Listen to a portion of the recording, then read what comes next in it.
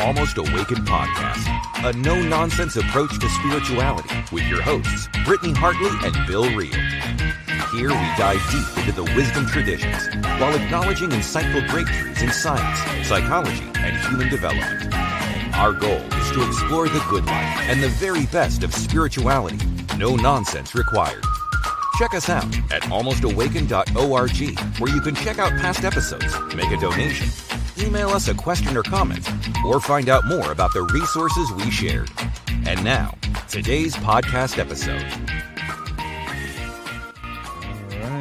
All right. Here we go again. Britt Hartley, how are you? I'm doing really well. Things are good. I'm meeting with my post-Mormon group tonight. I'm looking forward to seeing them. So things are good. Awesome. We were just talking off the air. What's next week's episode? Next week, we are going to have on, in fact, I don't know her name. I only know her from TikTok. So I only know her TikTok handle. But she recently left a Zen Buddhist community, and she's speaking out about the sexual abuse and patriarchy that is rampant in Buddhist centers and her story from Zen Buddhism. And I'm just so fascinated for us to talk about patriarchy and sexual abuse in a different religious connotation than kind of our history. So that's going to be super fun. And I don't think of that kind of thing occurring as a blatant thing collectively happening in Buddhism, right? But that's what she says is happening. And you and I were just talking, we'll have to bring it up next week, but the Dalai Lama is in a little bit of he's in some hot water for his behavior that seems to fit that topic, at least as a discussion point, very well. I can't wait to ask her about it because it's weird and it was icky. For those who don't know, there was a little kid who just wanted to give a hug to the Dalai Lama. Not too little, like 8 years old, 9 years old, 10 years old. Yeah. And, he says, give me a kiss, which I was okay up until then. And then he stuck his tongue out and then he said, suck my tongue, which of course, like everybody was like, whoa. Well, let's get the kid off the stage. And he issued this apology, and the apology was something like, the Dalai Lama is very silly with children and he does things that are just really silly and playful, and there's nothing behind it, but he very much regrets it, and he's apologized to the child and their family, and it was inappropriate, and it wasn't, didn't look good in front of the cameras, but there was nothing more than that. And it's tough. Sounds like because Michael it Jackson, was though. Like when you tough. say like, oh, I'm silly and I'm just, I like kids. And if it was in private, I feel like I'd be more triggered. Like if the little kid said, I was at the Dalai Lama for a private whatever, and this is what he said, instantly I'd be like, sexual deviant, let's talk about this. But there's something about it, just he is sometimes really silly with children in public, and the fact that there's cameras on him, either it's like dementia and he didn't know that people were watching and he's revealing something that he did do in private, or it was just really cringe and awful, but he maybe didn't mean it as nefarious as you can think about it. But I don't know. I'm going to ask her. See what our guest thinks. Yeah, I'll ask her for sure. And then before we start, we had this listener question that I don't even know if you've gotten into this. It says, I don't know exactly where to communicate a request to anyone here, but are you willing to discuss the background of Chad Daybell and that kind of religious rabbit hole? Have you gone into that a lot on your end?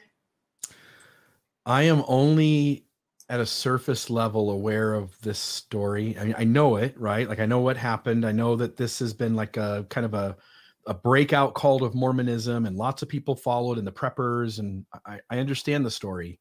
I don't know the fine details. Dealing with the deaths of children isn't an easy thing for me to sit and do. So my insides would rather focus on where the Hill Cumorah might be. I see. I will say, for me being in Idaho, where we were all kind of watching this unfold in real time, and it was local news for us just every day. I kind of went all in on this one, I will say, because it was like, I do like watching true crime, and I think you do too. Some.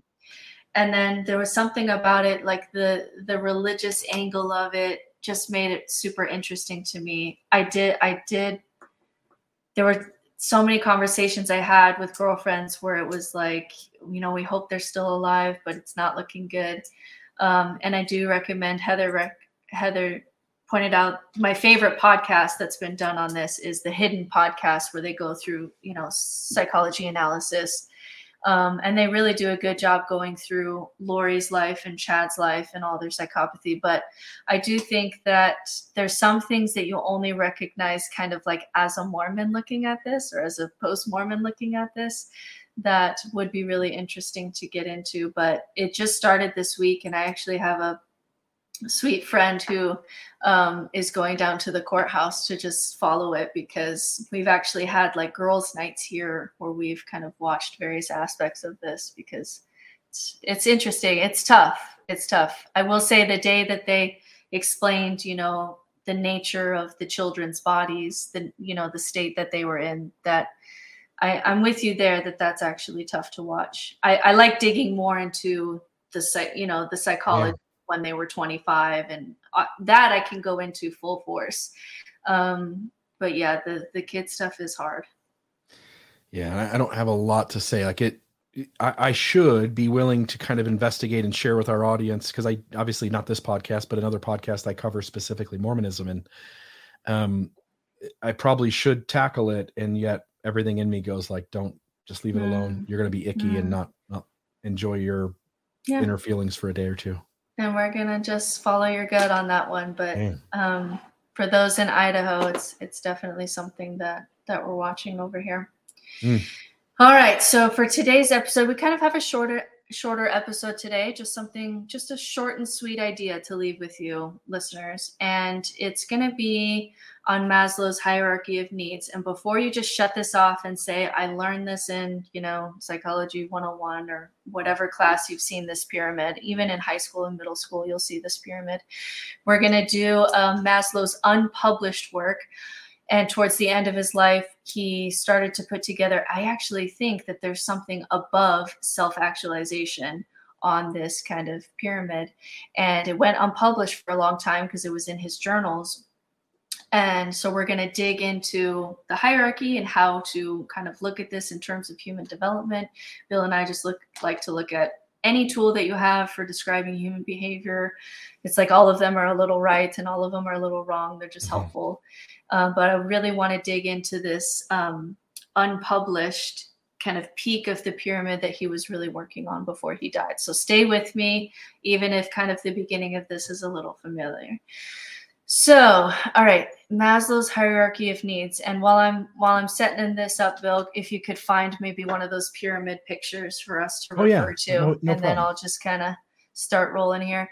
So the main thesis from Abraham Maslow is that humans are driven by stages of need, and that so a quote from him: a peculiar characteristic of the human organism is that it is dominated by a certain need. And so for the chronically and extremely hungry man, life tends to be defined in terms of eating. And so you can even read this in books. If all of the analogies are about eating, it's because this people, they're hungry. Like that's the analogy. Even Jesus talking about food and water all the time, it's because people are hungry.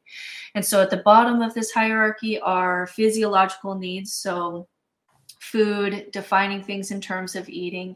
As those baser needs get satisfied, we find ourselves needing more and more sophisticated things. So shelter, love, self-esteem. And then at the pinnacle of the pyramid that we usually see in textbooks is self-actualization, which is this idea that we can realize all of our potential and become everything that we can be, kind of thing. And so most of us have seen this in textbooks somewhere, and the top of the pyramid is self-actualization. But he was really working on separating out, there were aspects of self-actualization that he thought were actually self-transcendence, where it's no longer about completing the goal. It's about something even bigger. And so we're going to talk about that. So first, I think we'll just start at the bottom of this pyramid, and then just kind of work our way up just to get a sense of this in terms of human development. So for stages, the first one is just physiological needs: air, food, drink, shelter, clothing, warmth, sex, and sleep are our basic needs for human survival. It will be the first thing that motivates our behavior. And if these aren't satisfied, the human body cannot function. And this becomes the major need. You can't do anything else until these needs are met. And then once you have a full belly, have rest, have clothing, have shelter, the next thing that you're going to need is just a sense of safety. You want some order, you want some predictability, you want some control in your life. And this can be fulfilled by family, society, religion. So police, schools, business, religion, emotional security, financial security, law and order, freedom from fear, social stability, property, well-being. And it's really interesting that like monkey babies, they did an experiment where they had two fake moms and wire robot moms. And one of them was just a wire robot that had the milk, so had a bottle attached to it. And then the other one was soft and fuzzy, but didn't have any milk. And so what the baby monkey would do, and it's kind of sad, these baby monkeys are definitely traumatized, but the baby monkey will drink milk from the wire robot, and the second it's done with milk, it'll go over to the other fake monkey mom that's fuzzy and snuggly and snuggle up to it. And so like as soon as he got enough food, he would leave that one, even though the milk was attached to the wire mom, in order to go to the snuggly mom, even though it didn't have food. And so you could see it actually happen with a monkey, where they got the food first. The second they got to the food, they went to something that felt safe and warm and cuddly and all of that, even though that one wasn't the one feeding it. Mm. All right. Yeah. Thoughts there? The only thing, maybe to set just kind of an idea forward, this is also very privilege based, and we don't think of it that way, but human beings or any other species that works along these same lines, and as you point out, primates certainly do, is that it is privilege. The further up this pyramid you are, the more privileged as a human being you are. And so you and I are very lucky that we live in America.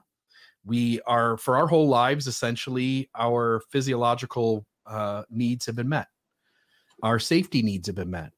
Our sense of love and belonging to a large extent has been met, which has allowed us to move into these other three quadrants, or the other three parts of the pyramid, where we get to work on things, read books and learn stuff. We get to do a podcast. We get to focus on meditation and Buddhist ideas, and all of that is privilege based. And we ought to recognize that the folks who do not have that privilege are much more limited. And rather than the judgments the world does for people being ignorant or naive to information, for instance, it really is an awareness that their lower needs likely aren't being met. If you grow up in Compton, LA, and in an urban area that's high crime, the chances that you're going to read Jack Kornfield or Eckhart Tolle or Brene Brown are slim to none.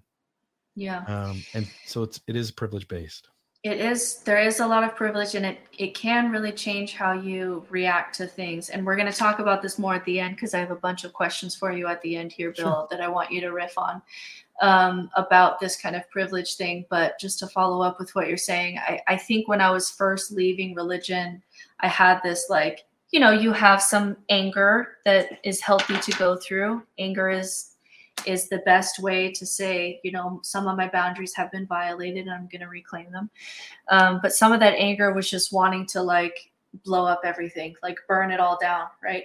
And then, you hopefully get a little wiser later on and realize that if you just burn down every institution until everyone loses a sense of safety, we may not be able to make it to those later stages of adult development without some of these safety institutions in place.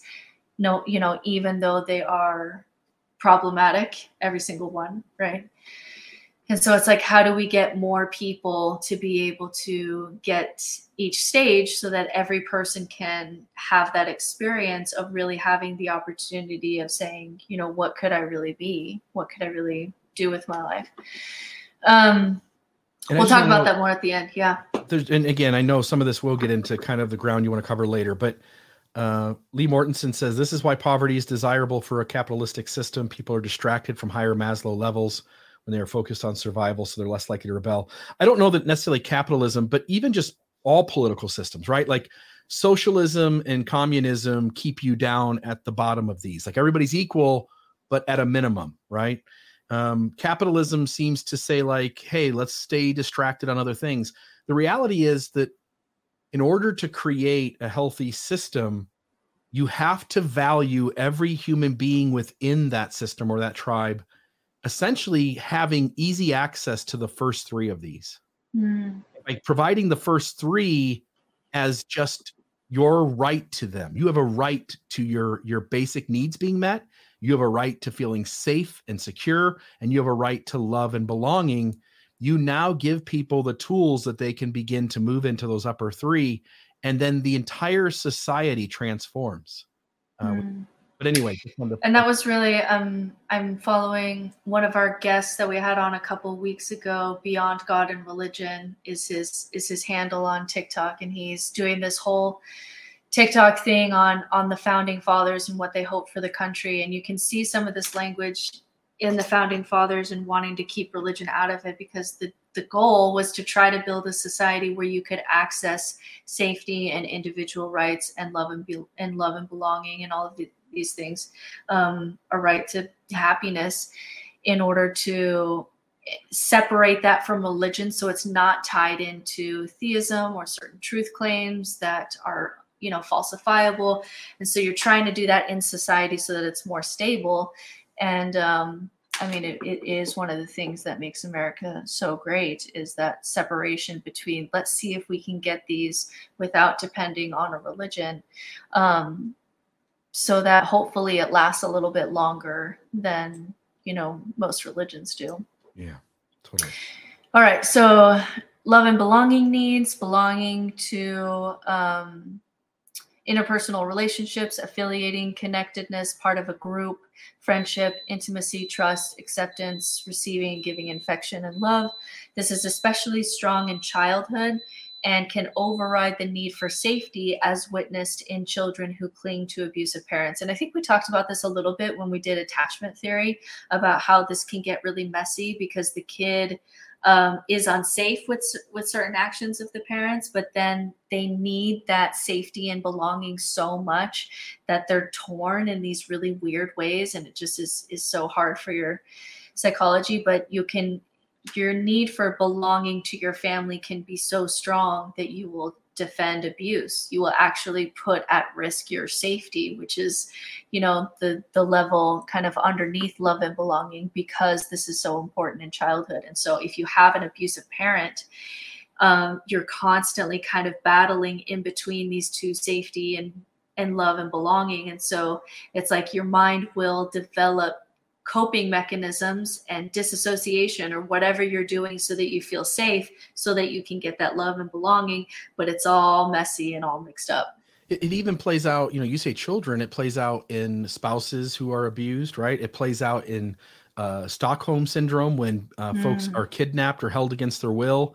They develop some sort of affection for the people who have them held, simply because they see themselves as some degree of safety and their basic needs being met, as long as they have this connection with the person who's essentially kidnapped them or holding them against their will.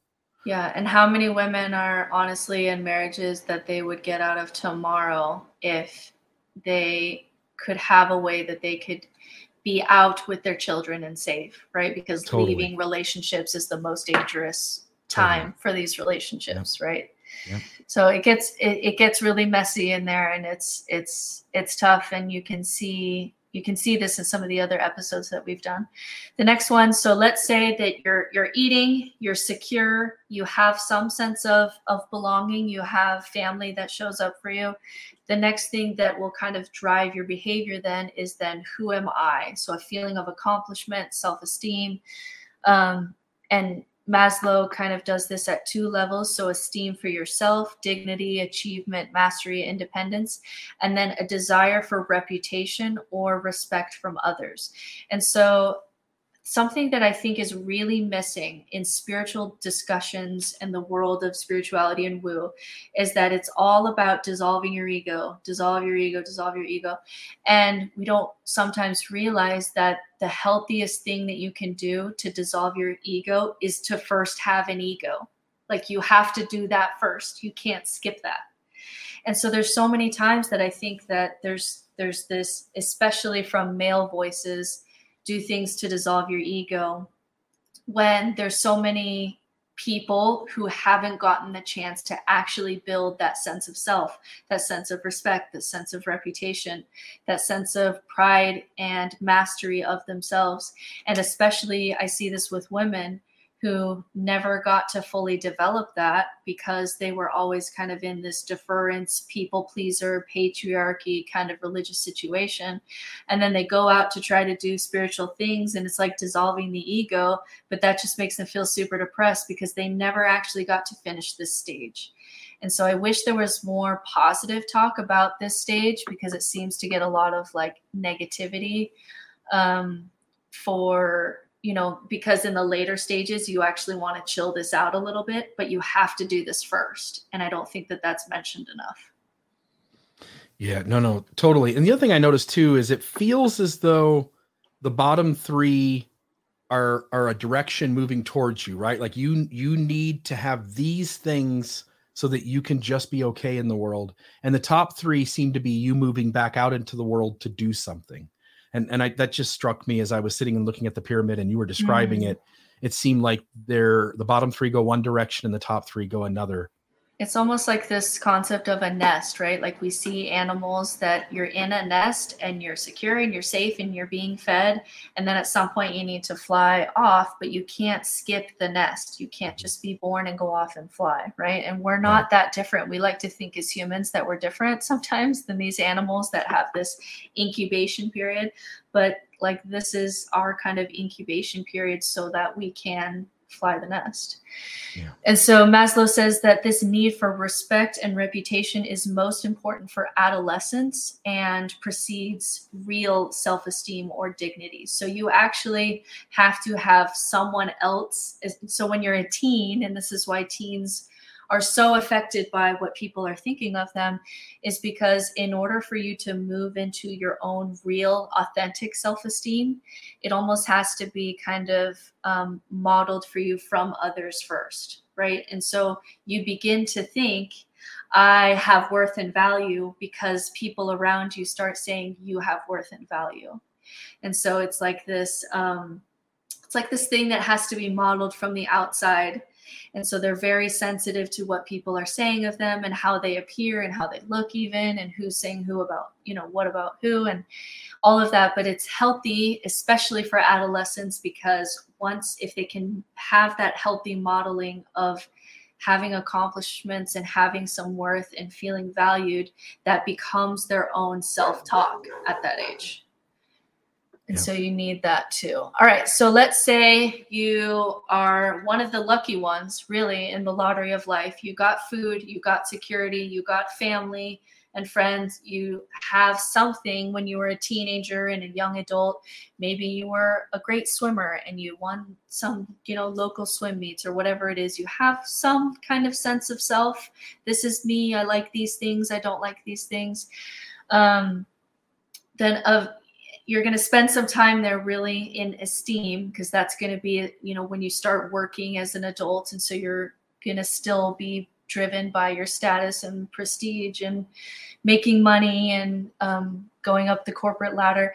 And then you'll reach this phase of self-actualization, which for Maslow, while he was alive, was the highest level, and that's the realization of a person's potential and self-fulfillment and personal growth. And this level of need refers to what a person's full potential is and the realization of that potential.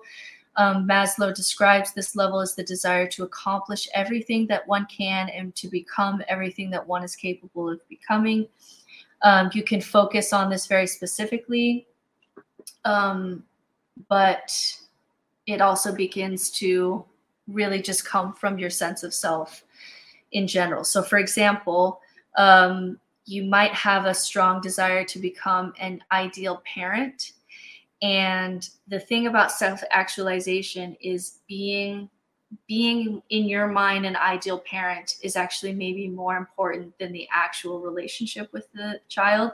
So when it moves from I want to be a good parent, or I want to be the best athlete, or I want to be a great lawyer, and when you start to make that move towards transcendence, it starts to split off from self-actualization, where I don't care if I'm seen as an ideal parent or if in my head I feel like an ideal parent. The actual thing that is of value is this moment with this child, and just really like losing myself into it. And that's a sense of meaning that's more than just your goal. It's more than just this is who I want to be. It's actually starting to then transcend. Yeah, and I want to share a couple thoughts. So you pointed it out. This pyramid used to have as its top stone that self-actualization. And it strikes me, it strikes me that Maslow had some of his own spiritual shifting. Like the only way he could have recognized there was a missing piece towards the end of his life is that he experienced something that told him so, right? And so he seems to have had some awakening process where he realized that he's being drawn to something greater than self-actualization. The other thing I think that strikes me is the idea of self-actualization. You're still trying to figure you out and to achieve something and to be great at the thing you're great at. But inevitably, any of us who have these bottom 3 or 4 needs met, we end up in some sort of midlife crisis because we realize that the rat race that we were doing, the hamster wheel we were on, it never led to the place that we believed would lead us to contentment and fulfillment and being happy. And I just note that self-actualization is still part of that rat race. Mm-hmm. And this move, and again, I'll let you get into it, but this move from self-actualization to self-transcendence seems to be a shift from focusing on how can I accomplish what my life needs to be, to have meaning and be useful, to how can I be of use to others? And I just find that move to be at the center of all inner work out there. And you're totally right with your intuition that there seems to be some spiritual work that's going on with Maslow. And so what happens is he gets kind of his pyramid. He actually never wrote a pyramid. You know, people kind of published the pyramid after him, or they just kind of made it look really nice in a graphic. But he did think it was a hierarchy. He just never kind of wrote it down in a pyramid. But as he got older, it began to nuance, and he began to see something that he didn't see before because of his own kind of spiritual growth. And there's 2 things that really changed with him. And one of them is that he realized later on in his life that the hierarchy is not as rigid as he thought it was. So at the beginning, and especially like, you know, even you and me, like when you're younger, you try to, you know, everything is according to this diagram of human nature, right? It all fits into this theory.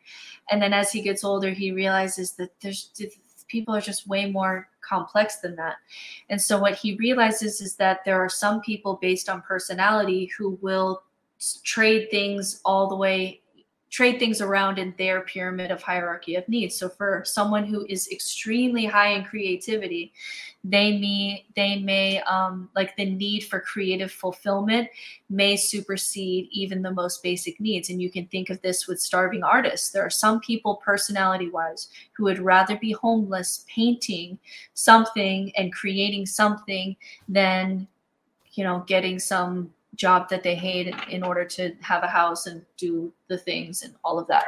And so it's like we can shift some of these things based on our personality, and he didn't see that before. And so there's more flexibility in this than he realized.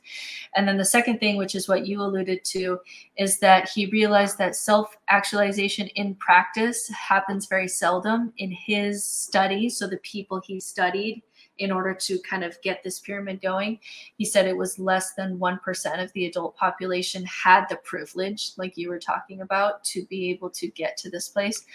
And then he also began to see that there was something, even in that 1% of people who could say, I'm really fulfilling my potential and I'm really kind of who I want to be in the world, that there was an even smaller percentage of those people who were not as focused on what they were becoming, but what they were contributing to. So something bigger than themselves.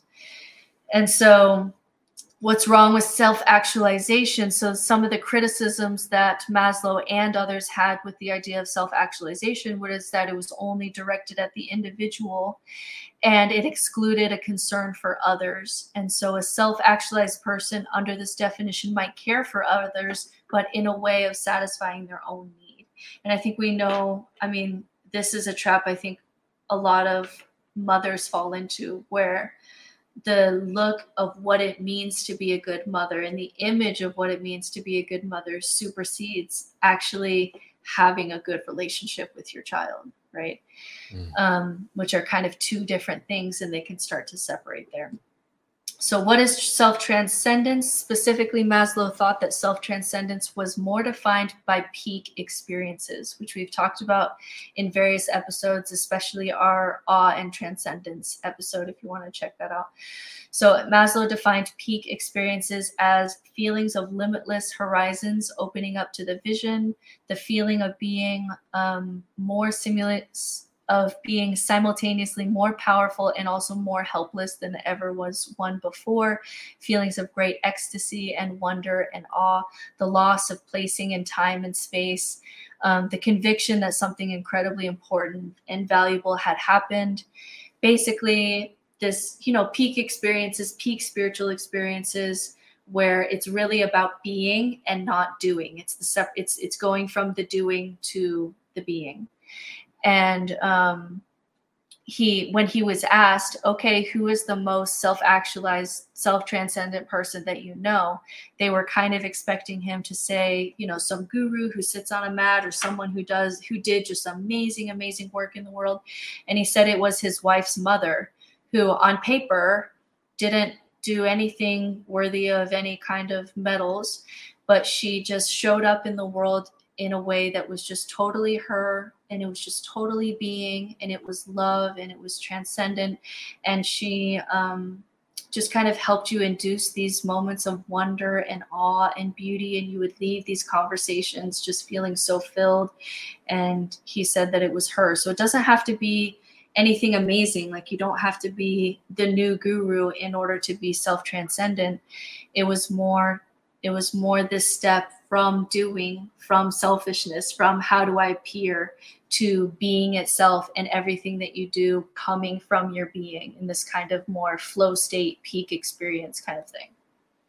Yeah. And it, again, it seems as though self-actualization is about being the best version of yourself, but also with an awareness that you're trying to get ahead of everyone else, right? Like, I want to be the best at the thing I do, and I want to essentially be known for being the expert in that field, or being the one who invented this, or being the person who accomplished that. It really seems to be still a sort of being self-centered. Yeah. And transcendence really seems to be getting out of yourself and realizing that the collective good, or the collective progress of society, almost assuredly is of more value than your own life. And hence you begin to take up some cause that isn't about you at all, but rather making the world a better place. Yeah. So how he says that was, that self-actualizers can experience peak experiences from time to time, but you haven't quite moved into that space. And it's when you transcend the self, you become, like you're saying, part of something bigger than the self. You transcend even the ego that you developed at earlier stages. So while it was really important for you that you dress in this kind of way and you like these kinds of things, that becomes really unimportant. And you realize that was just kind of clothing that you put on, and armor that you put on that you can actually take off. More one with nature, more one in relationships. So the parent-child bond with a transcendent ego is an actual bond of synergy, instead of you need to make sure that I always look like the ideal parent and you need to act in a way that reflects that I'm a good parent, right? Which is all ego, right? Yeah. And that these experiences bring positive emotions like joy and peace and a well-developed sense of awareness. You can get into these states of serenity where you can actually kind of last in these peak experiences for longer and have them more often. And so it wasn't explored earlier because he did die before he was able to publish his thoughts on self-transcendence and this thing that he was seeing that was different than self-actualization. But then he died. His personal journals were not released until long after his death. And then, like we talked about when we did the Stutz interview, psychology for a while kind of didn't know what to do with these thoughts of his, because this is wrapped in language of mystical, right? This is all mystical language. Transcend the ego, be part of something bigger than you, peak experiences, flow experiences, different states of consciousness. And psychology has had some hesitancy about going into things that it kind of feels are too woo. And so now that there's a little bit more space in psychology for spirituality, we're starting to see this being published and talked about more, whereas in the past it was like, well, that doesn't make sense to us, so we're just going to leave it out. Yeah, and there are so few people who are at least far enough up this pyramid to at least sense self-transcendence is a higher thing. In other words, if you're at the esteem level, there's no way you could even comprehend self-transcendence. If you're at the safety level, there sure as hell is no way you can comprehend self-transcendence. You really have to be in the self-actualization mode at that part of the pyramid to even begin to sense that there's something more than this. And so it really, again, it is a privilege base that, of course, 95% of human beings couldn't have understood that self-transcendence was a higher step in the pyramid because they weren't in any place to even begin to sense that. Yeah, and I think Jana Spanglers has talked about it before, that she gets very upset when people are trying to push self-transcendence on people that never develop self-esteem, right? Like never, you can't skip there. It's not healthy for you. It's not spiritual for you. There are some people where the best thing that they can spiritually do is go to a place of safety. Even if that is maybe a religion, right? Like that may be, we'll talk about that later, but we can't just go in and say, okay, it would be like going to a baby bird and saying like, you're free. And it's like, it's just going to fall. Like, it doesn't even know what the hell you're talking about. Like it's not ready. Yeah. And so now that kind of this has been out for a while and people, psychology is now talking about this, further modern research has been done to try to figure out what he was kind of alluding to with this transcendence.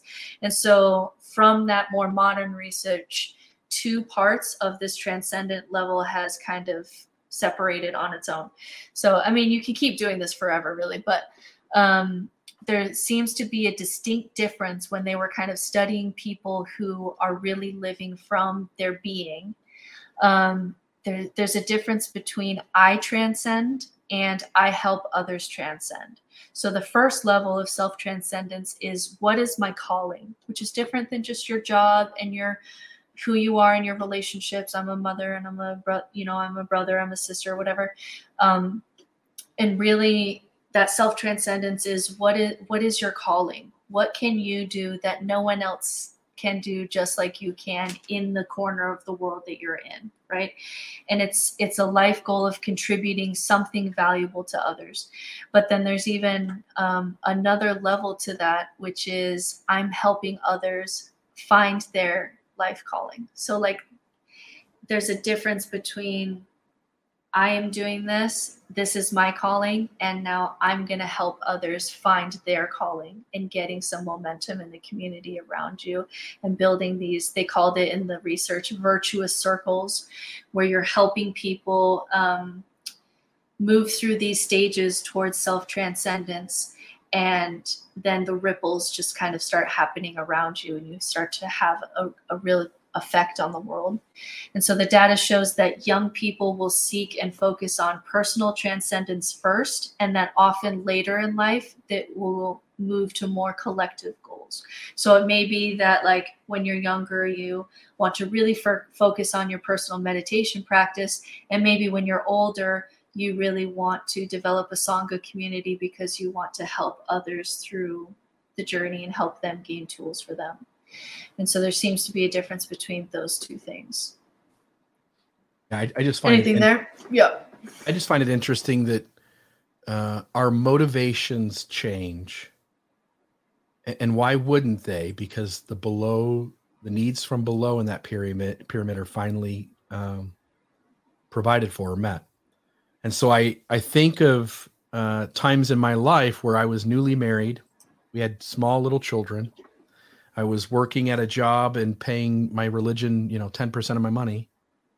And I was struggling to meet just the basic needs of our family. We were eating, hot dogs, fried bologna, chicken nuggets, and pizza every week, for dinner, because we didn't have the money to buy a healthy or decent meal.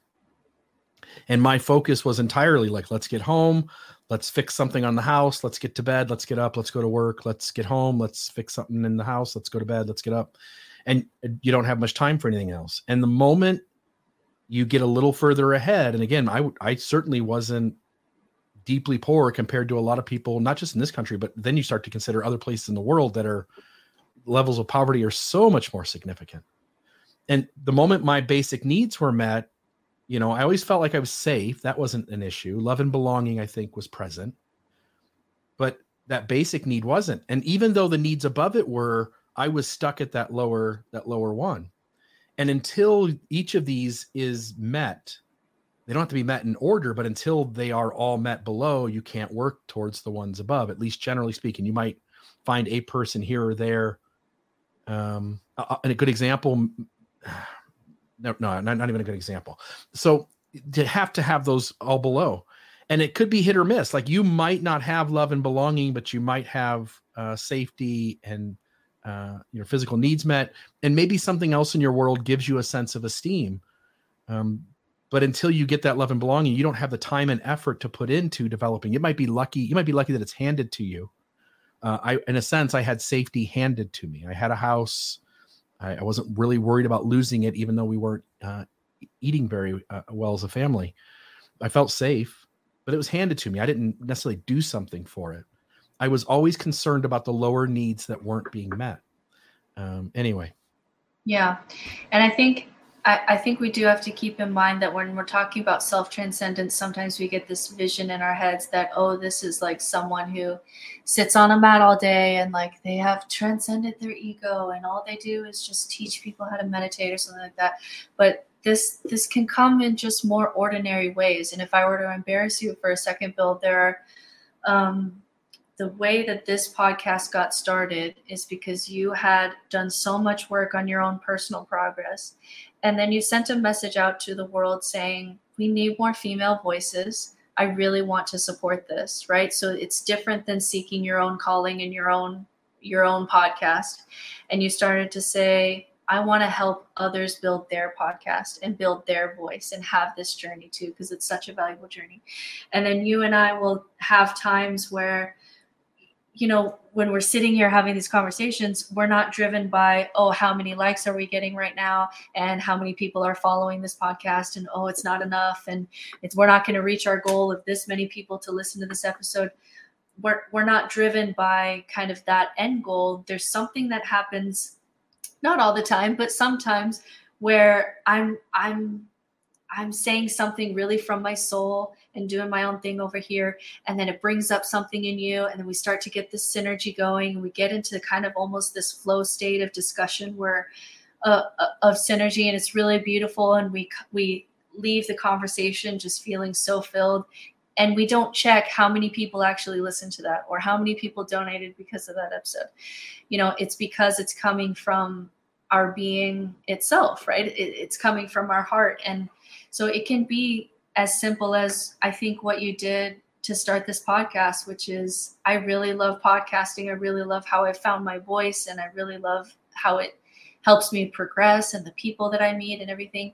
And I want to help others have that journey too. And it was just something you posted online, and then we started podcasting, and then I've met people and I've coached people, and then they've coached people, and there's ripples. There's ripples from you just offering that gift from your being for no other reason than this is a calling that calls to me, and I want to help others find their calling too. And I think that's really beautiful. It's interesting you brought that up. So we hadn't practiced that. That wasn't something that was in your outline.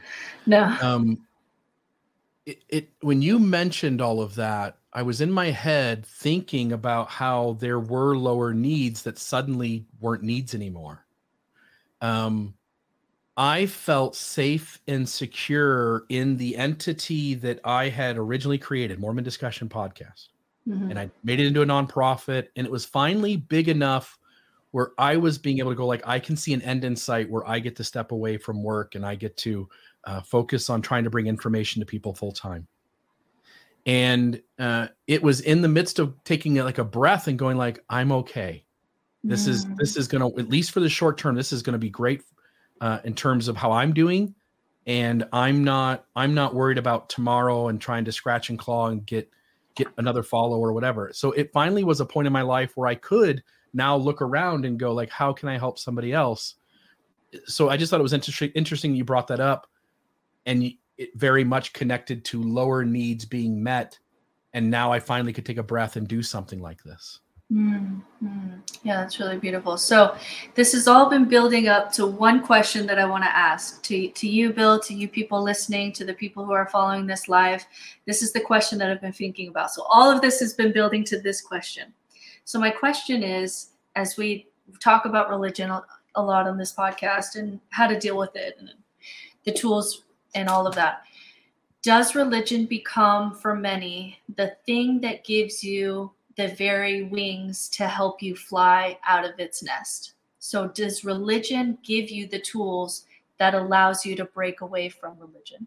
So something from my life, for people who don't know my full story, I was kicked out of my home at 16 for having premarital sex, and I was living at an aunt and uncle's house, and I had lost everything. So safety, love and belonging, esteem, gone, right? So I'm 16.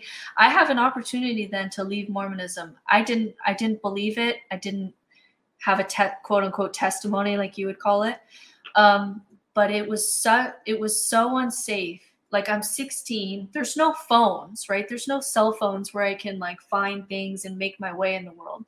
It's like, if I don't find some way to make peace, and this is all subconscious, right? But it's almost like this subconscious drive that if I don't find some way to make peace with this religion and this family, I have nothing out here. Like, I am out here in the wilderness and I'm going to die out here. And you can see that maybe subconsciously, when you get those little kind of nuanced Christianity messages, it was almost like a life raft. Like, oh, okay, there's some really pretty aspects of Mormonism or Christianity over here, enough for me to go back into community so I can get the safety and love and belonging, because it was so traumatized to be kicked out of my home. And so it's almost like it wasn't time for me then to be able to leave, even though I could have. I was kicked out of the home. I could have walked away from Mormonism forever. But it was like I didn't have the tools yet. I didn't have a sense of self yet. I didn't have an idea that I could build that in my own life. And so I go back to Mormonism, and I go to BYU, and I get married in the temple, and I do the best I can, and I nuance what I can, until I finally get to the point where It's like I think I can do this on my own better than in the community, and then I take a step away. But it makes you think then, was Mormonism the thing that gave me the safety, the love of and belonging, the esteem when I'm young women's president or I'm seminary teacher or whatever? Did Mormonism give me the tools to be able to leave Mormonism?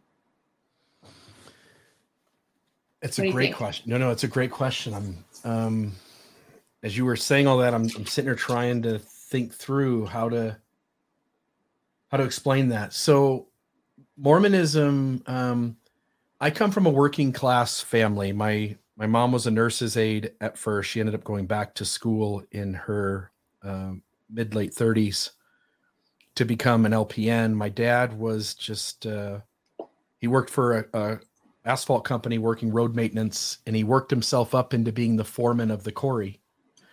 And so they both really worked their butts off. But as a kid, you go back to the early photos and we're in really poor clothes. We lived in a really small house in the worst part of our town, which was still a nice town, but the very worst of the town. We were the kind of the poor kids in the town. And when I joined Mormonism, it took a guy who was just average, C student, going to college, but didn't end up finishing. I dropped out. And it took me, and it kind of gave me like a new narrative, because Mormonism was something I was good at. And so being able to stand up and give talks and finding that, oh my goodness, I'm actually a decent public speaker. Showing up at things and people going like, man, that guy's always helping. He's always here. He's always doing the things he's supposed to. I would read books. Again, the books behind me. I'd read books. And when I'd go into a class, I was the guy in the class that had answers to the questions, right? And again, it's all privilege and it's all patriarchy, and there's no ifs, ands, or buts about that. But at the time, it was a narrative that fed my ego. Mm-hmm. So it gave me a sense of love and belonging that isn't really real, but you think it is at the time. It gives you a sense of esteem, although that also isn't exactly real. Mm-hmm. And the moment you don't fit in the box anymore, that goes away. Mm-hmm. But it allowed me to think that I was doing important things, and hence my life had meaning. And so that encouraged me, or gave me a safe space to kind of lean into some parts of this pyramid that I wouldn't have if I would have never met Mormonism, right? Mm-hmm. I also believe the opposite's true, which is that the dysfunction of your religion also helps you. So whether the church is, we'll use Mormonism as an example, whether the church is good or whether it's true, I think its perceived goodness and trueness, or its perceived dysfunction, also prompts you to begin to seek new tools, better tools in other places. Does that make sense? Like Mormonism gives you some tools that allowed me to move along in this pyramid, and Mormonism's dysfunction caused me to look elsewhere and find better tools that helped me move along in this pyramid. Yeah, that's what Heather says right here, that it was a mixed bag for me. Religion gave me some safe places, but it also stunted my growth in a lot of ways too. And so the moment I read Miguel Ruiz, Four Agreements, the moment I read Eckhart Tolle or read Brene Brown, I sensed like, oh, these guys had told me that this little island was all the beautiful stuff. And then I step off the island and I realized there's even more beautiful stuff, more beautiful than what was on the island, and far more diverse in breadth and scope. And I go looking around and I'm like, wow, like I wish I would have known much earlier that the world was this gorgeous out here, and that there was so much beautiful information and so many opportunities for dynamic learning to occur. And so the religion traps you from seeing that, but once you see it, the juxtaposition of what one claimed to be and what it actually was versus what you see when you look outside of it was absolutely a game changer. Yeah, it does bring up the argument that kind of translated in my brain is that I just lost it. Oh, this is what happens. You're so good. You write down things as we're going. So little notes here or there, but no, I forget things too. I'll come back to it. So here's a follow-up question, which is, should we be anti-theist? So the Beyond God and Religion guest that we had a couple of weeks ago was an outward anti-theist. So not just an atheist, an anti-theist being, even if this God was real, I would fight against it. And I would just be in hell just saying, F you, right? Like, we should, not only do I not believe in your God, but I'm going to actively fight against your God, right? It's pretty spicy. And I've been thinking about that ever since that he was talking about it, because his arguments for being an anti-theist, you and I would both agree with. Even in the episode, we were both like, yeah, I get your arguments. Like, we get the dysfunction, and we get all of that. I just thought of it, so I'm going to write it down. I just thought of my last thought, but I'm going to finish this thought. And so my question with God is, should we, let's say you're an atheist and you don't believe any of this is real. Should we be anti-theists, or is God something that we have to outgrow and transcend rather than throw out? Because for a lot of people, and this is the reason you and I are no different from this, because we are humans like everyone else, and we have fears about meaninglessness and isolation and death. And the tool that we've come up with as primates is to create stories about God and the afterlife and all these things, and it helps us be productive. It kind of pushes things off in our subconscious so that we can be productive, or else we get so nihilistic that it's like, what's the point of anything? I'm just going to lay down in bed. And evolution doesn't want you to do that, because you're not up and active and building your ego so that you can have sex and all these things, right? And so should we be pushing on people's belief in God if it's the thing that gives them psychological safety to be productive? Or do we just have to push against it, even though, it's going to be hard for people, because at this stage of modern humanity, believing in some of these kind of fundamentalist gods and religions are too dangerous, that we're just going to have to say, I'm sorry that this makes you feel safe, but we can't let you, we're going to push you on this. Yeah. What do you think about that? All right. So gorgeous question. I want you to go into your written down point first. And I promise I've got your question written down. I won't forget it. Okay. So my first question was going back to, is it real? I really love that idea of, is it real? Because like you're saying, a lot of religions, they do this hierarchy of needs, right?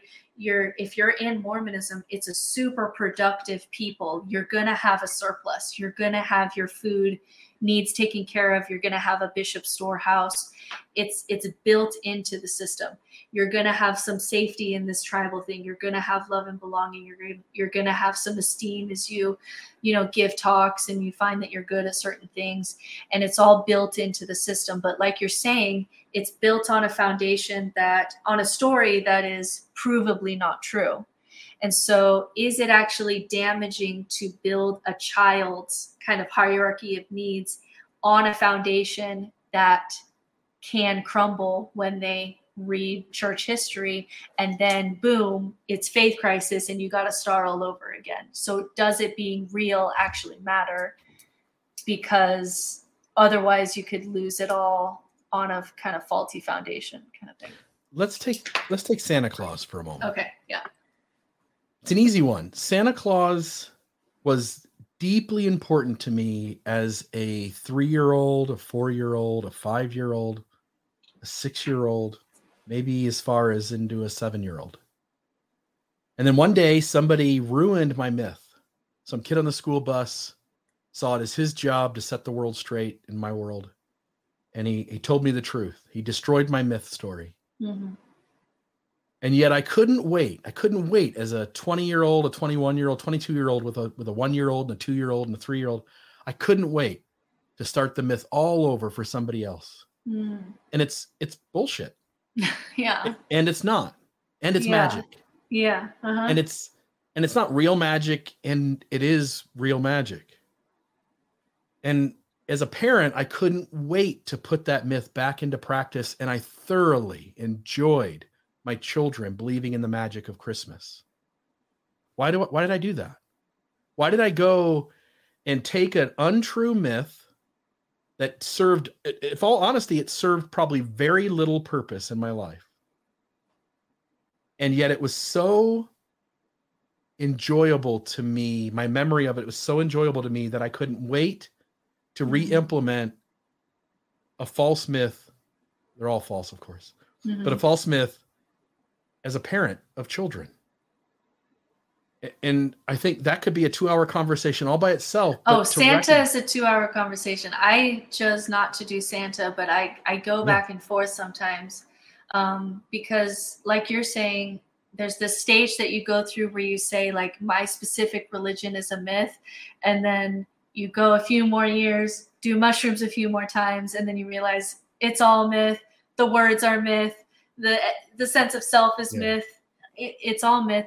And then at that point, there's this really cool shift you can make where you realize that everything is sandcastles. They're just, they don't last. They're just these little structures, and then they fall away, and they're not going to last more than 10 seconds.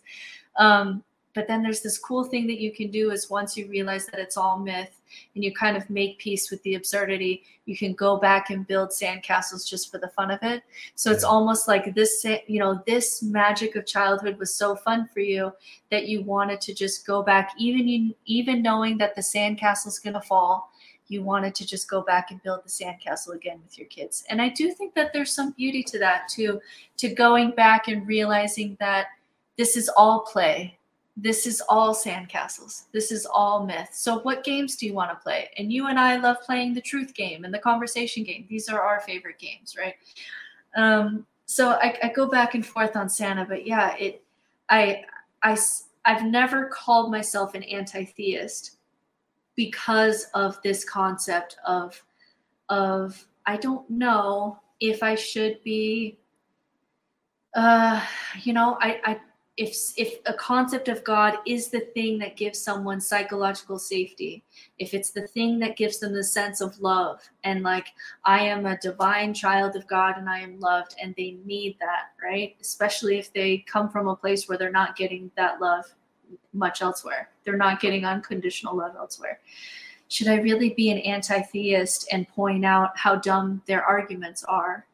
Is that a compassionate thing to do? And some people say, yes, it is compassionate because there are better foundations to build these needs that that just aren't so messy. But then do I know that they're going to be able to get there? And if they don't, then, I don't know. I've never called myself an anti-theist because I get all wrapped up into this question of what do we do when people are playing God? And it's important for maybe where they are in their stage of needs. So, you went back to your previous point. Yeah. Your first question sat there, but your previous point ties into the very question that we left hanging. Should we be anti-theist? Should we throw out God?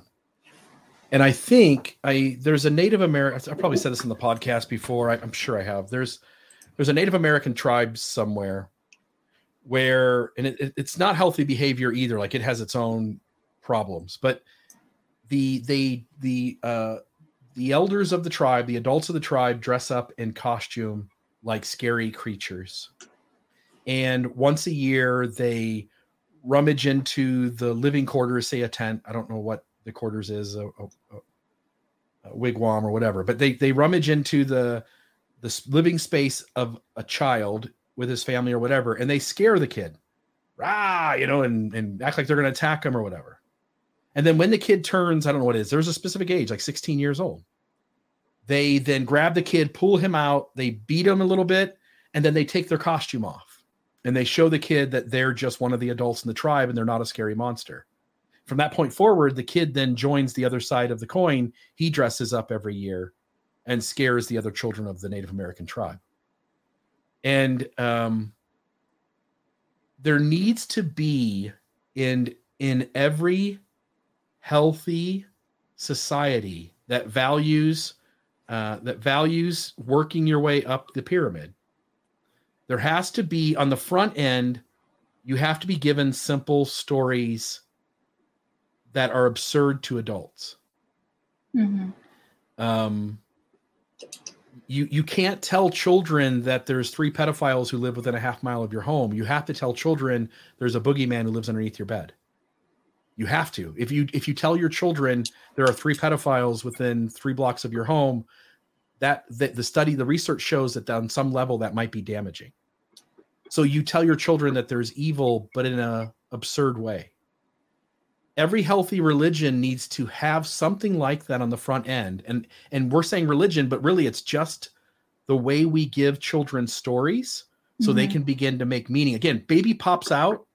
That baby doesn't even know it's human. It just is the observer behind the eyes. It can't communicate any of its needs. It can't tell anybody what's going on.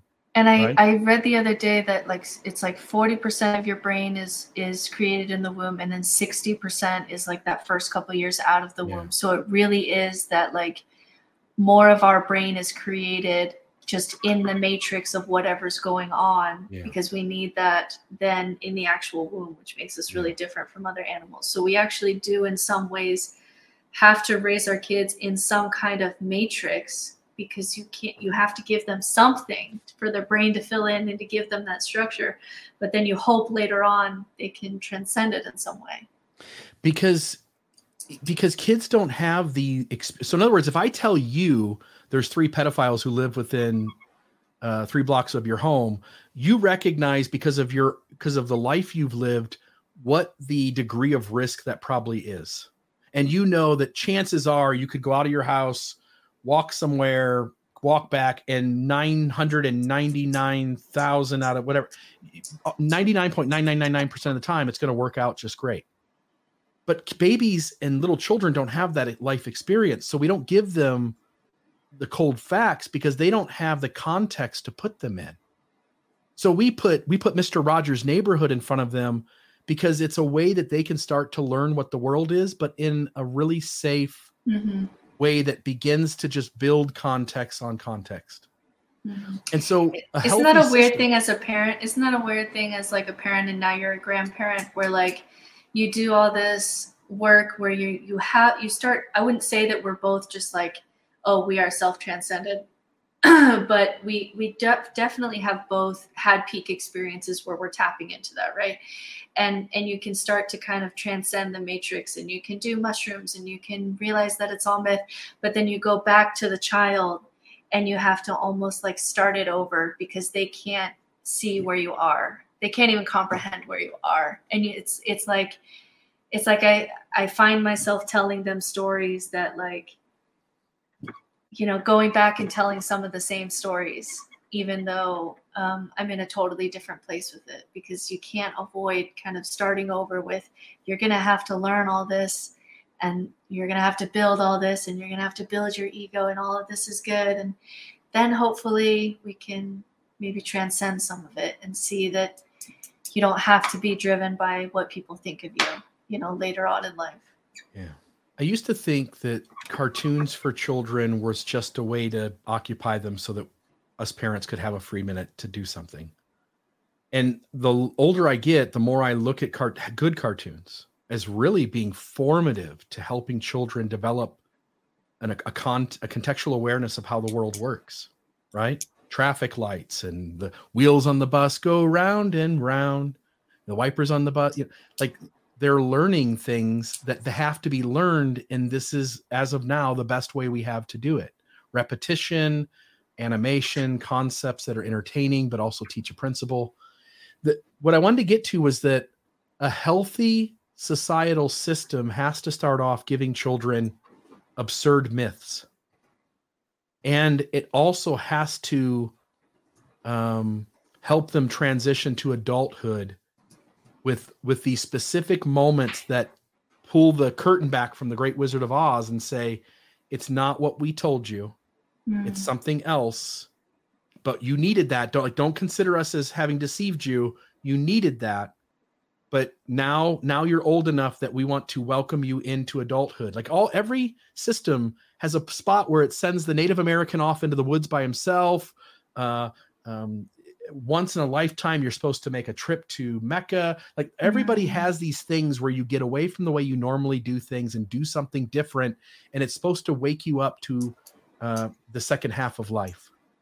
And the trouble is the unhealthy religions keep pretending that the base myth is true and never invite you to enter the second half of life. And so we've got to figure out ways to do that. Yeah. That's where religion's gonna be the thing that stops you from growing, because it's like it's trying to force you to be perpetually 8 years old with how you saw the world when you were 8 years old, just very black and white, and this is the truth, and these are the things that I believe, and blah, blah, blah. Yeah, so that's where religion gets stuck. So I do think it goes back to, we've had this conversation a couple times where we talk about how maybe this is the first time in kind of American human history where we have enough story and security and safety and love and belonging and society and tools and opportunities for kids to have that feeling of accomplishment. But like for my kid, it's at the local dojo, and maybe there's enough of that accessible by society that you don't have to, depend on religion and God, because eventually that's going to stop your progression in some way, at least in the high demand religions that we come from, where it kind of tries to keep you from transcending the stories that need to be transcended at some point. So high school gives you a diploma, and then you are encouraged to leave that myth and to go to college. And then college gives you a diploma, and you leave that myth and you go into the workforce, right? You go to the dojo, you get a belt, you get a brown belt, and that brown belt symbolizes that you have mastered this part of the journey, and you now are encouraged to step into the next phase of life. Healthy systems, healthy myth, healthy religion tells you at some point that it was all bullshit to begin with, and that it was only a stepping stone to something else. And the unhealthy religions, and it's most of them, trick you into thinking it's the end all be all, and you never move on. Right. Like Mormonism, you go to the temple, and it's a beautiful. Mormonism has the perfect opportunity to do it, and it fails. It reroutes you back to it. Yeah, and then it goes back to our discussions about without the dogma, are people as productive to get all the physiological needs met because there's so much surplus? And then it's no. And then so if you try to get a religion that's just so nuanced that, we're just telling the kids these stories, but they'll grow out of, the literal interpretation. It's like those churches fail because it doesn't tap into that super productive mode that you get when you're very zealous and dogmatic. And so it's like you have to pick your poison. But anyway, if someone asked you, Bill, if you're at a party and someone asked you, hey, I know that you you're very critical of religion, are you an anti-theist? What would you say? Are you an anti-theist? I'm an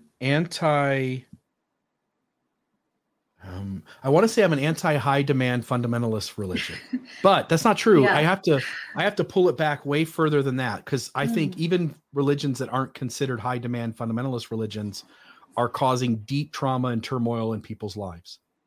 I am all for healthy myths that are even absurd for the youngest of ages, and for any system that tries to manipulate its members into thinking that it is the highest echelon of achievement, of awakening. I am completely against every one of them. Yeah. So would you say you're not an anti-theist?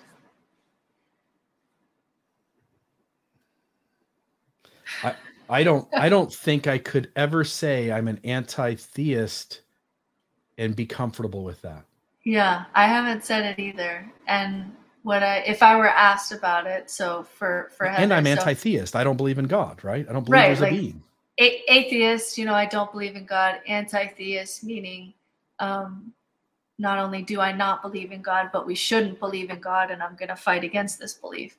My fear with that is that I do think for a lot of people, God is a concept that you have to outgrow and not throw out, because it is so embedded in some of those earlier stages, whether that be if you're in a religious community, or maybe you just, like I was talking about on TikTok, I think that people who tend towards fundamentalism have a high need for closure. And so maybe it's doing a lot psychologically for you. And do I want to pull the rug out from under you so much psychologically that you kill yourself? Like, no, I don't want to do that, because some people, that actually happens to some people, you know?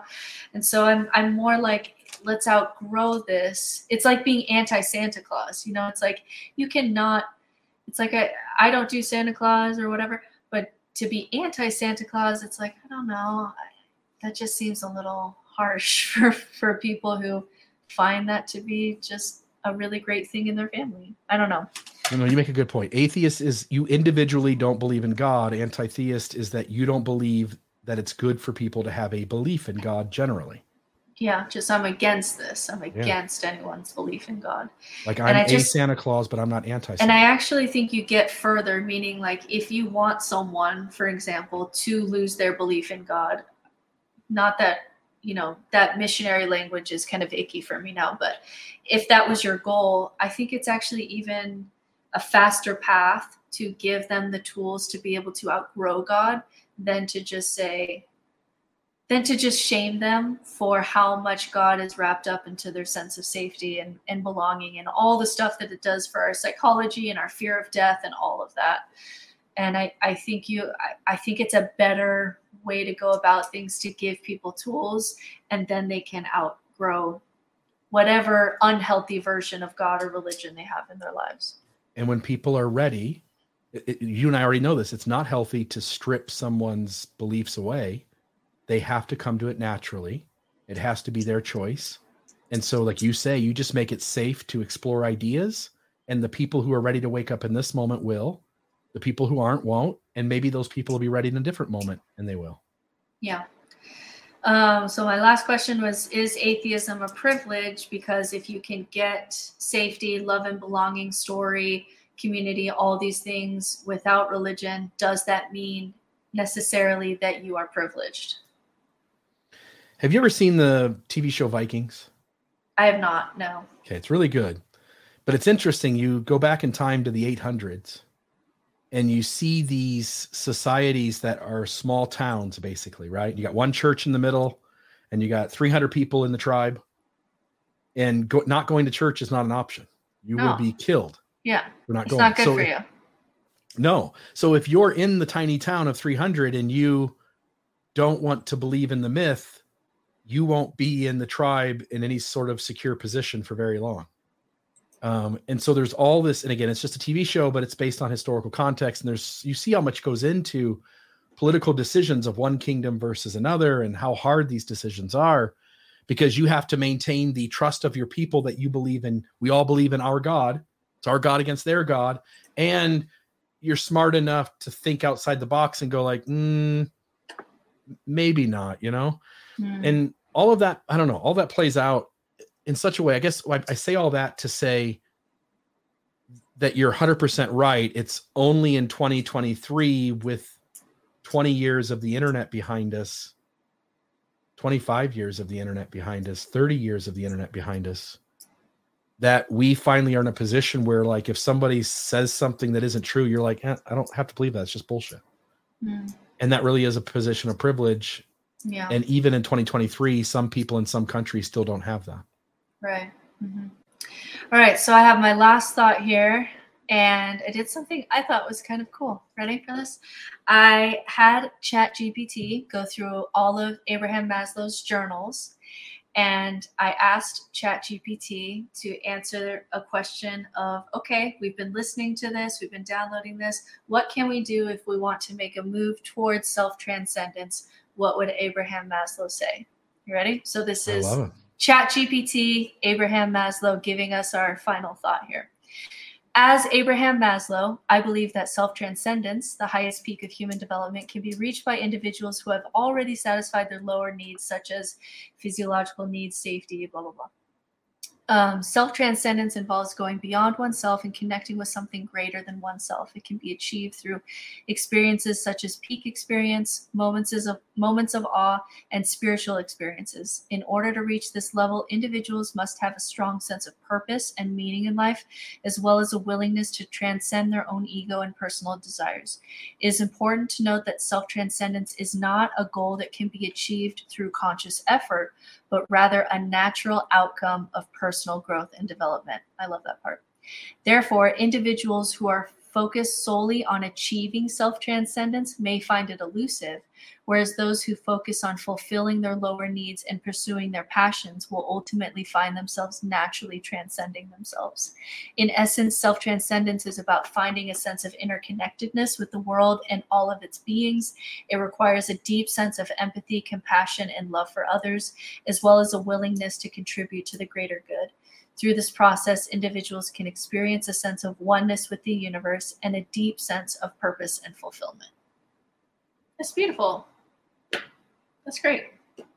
I was just getting ready to ask ChatGPT to consider all that Abraham Maslow's written and suggest if there's a stage higher than self-transcendence. Let's see what it says.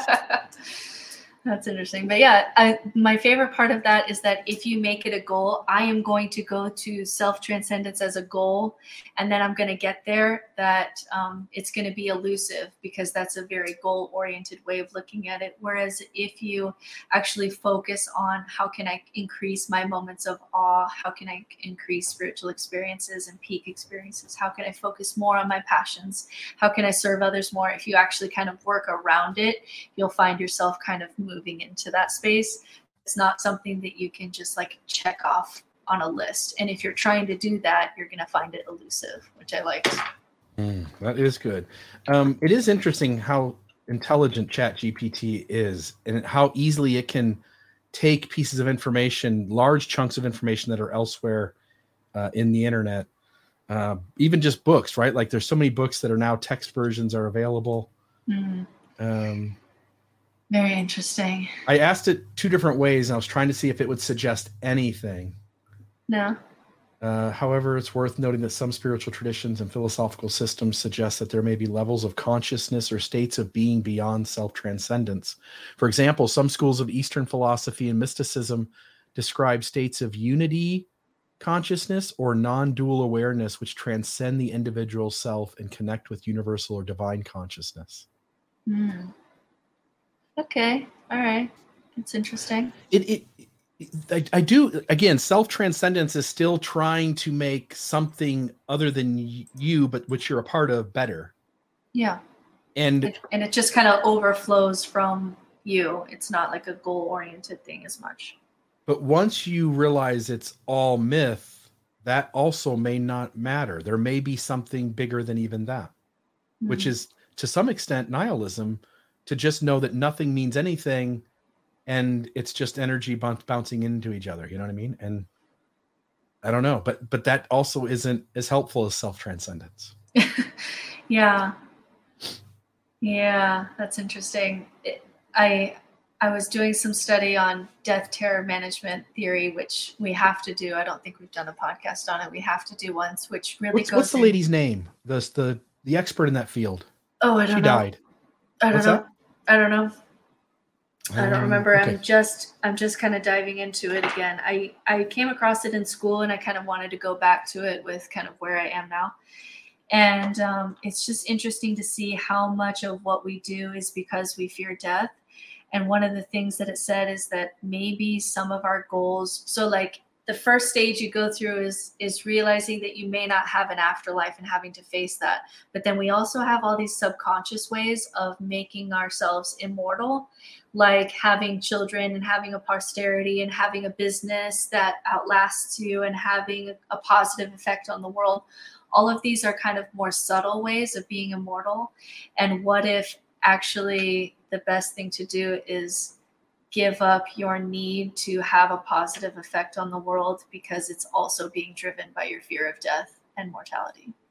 Yeah. But then it's like, but do you want to do that? Because then it's not as good for the world. And then it's like, well, does it matter? Maybe not, but Should you? Probably. Side tangent. I just looked it up while you were talking. It was Elizabeth Kubler-Ross. Does that ring? Oh, yes. She does the 5 stages of grief. Yeah, except that when she got to her own deathbed, she said everything I ever thought on this subject is bullshit. Okay, well now we should do a death terror management with 5 stages of grief. Put that on our to-do list. We definitely have to do that. Dangerous ideas, by the way. Yeah, and dangerous. Yeah. Elizabeth Kubler-Ross, dangerous ideas. Yeah, let's do that. Okay. All right, that's it from me. Fun little Britt. episode, and really interesting to just see. I didn't find out until like a year or two ago that this was even something that Maslow had gone into, even though I've seen the pyramid, a million times. So it's just fun to dig into that again. So awesome. Excellent. By the way, you do such a great job of getting your thoughts out in a way that when we get on this podcast, you can run through them and they're coherent, they're articulate. I just really appreciate the skill set you bring to the table, and I'm grateful for you. Folks, again, show Britt a vote of thanks, kind of. I guess maybe that's not the right word. I'm using kind of a Mormon language, right? All those in favor. But please go to almostawakened.org. Send us $5 a month, $10 a month. It really does go a long way to Britt, and to a lesser degree myself, feeling like we're accomplishing something here at that self-actualization level. And we're excited to bring you really interesting topics that help you on the self-transcendence level too. Yeah, so. that is like the tough part of life, is that even though we do this just as such a service of love, and because we enjoy it, we actually do sometimes like have to feed our children. We do have to ask to be able to value our time that goes into these podcasts. So thank you everyone for following along, the people who are live, and it really just adds a lot when you're live and doing comments as we go. It adds a lot to the episode. So thank you for that. Awesome. Have a great day, Britt. You're amazing. Thanks, Bill. You too. Okay. Take it easy, everybody. Bye. This has been another Almost Awakened episode. Check us out at almostawakened.org, where you can check out past episodes, make a donation to keep this podcast running, email us a question or comment, or find out more about the resources shared in today's episode. For coaching opportunities or extra support, visit NoNonsenseSpirituality.com to meet with Certified Spiritual Director Brittany Hartman.